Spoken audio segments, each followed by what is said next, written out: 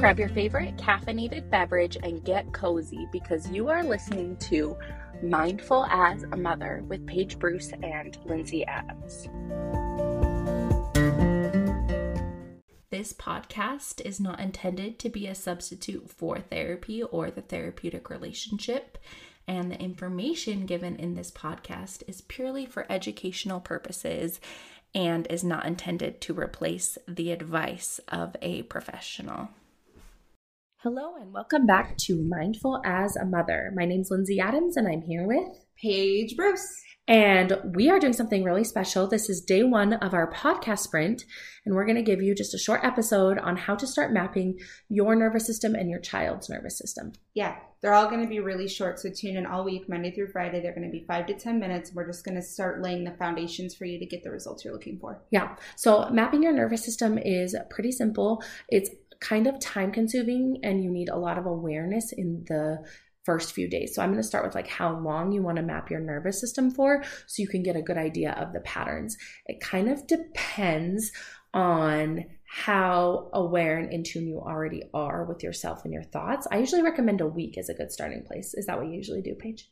Yes, I would say a week is the least amount of time that I would practice. Yeah. And so pretty much what you do is you open your iPhone notes and for you or your child. And I don't recommend doing this simultaneously because it gets to be too much. Mm-hmm. But if you do it maybe just for yourself first or just for your child first and then swap.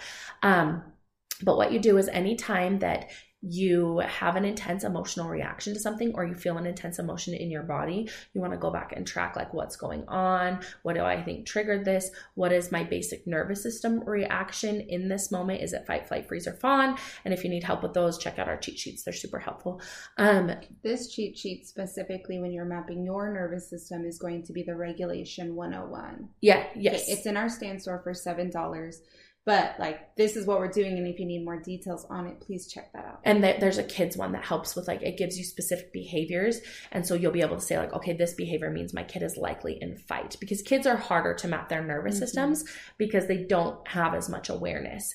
So you just want to track everything. Have they eaten? We're back to ourselves. Sorry, I got on a tangent. So you want to track everything. Have I eaten? Am I feeling hungry? Am I feeling tired? How much sleep am I getting? And then you'll start to see that there's patterns in how your nervous system reacts. So maybe it's in the morning, I tend to be more in fight because I'm feeling rushed and pressured to go from thing to thing. Yes. Or confrontation puts me in freeze. And here are some like patterns of behaviors that I have. And it just brings awareness to what's going on. Yes, here is a great example. And I want to clarify that when we say intense emotion, it doesn't necessarily mean anger. It is any emotional experience. Some people feel deep sadness or sad. Yes. Right? I want to make sure, because I had a client this week when we were talking about using skills and it just didn't occur to them that it would be something other than anger or stress. Okay, yeah. So yes, all emotions. And here's an example. When I map my nervous system, something that I was able to identify is that when I am transitioning from work to home, regardless to what's happening, it doesn't matter what's happening. If the kids are there, they're not there.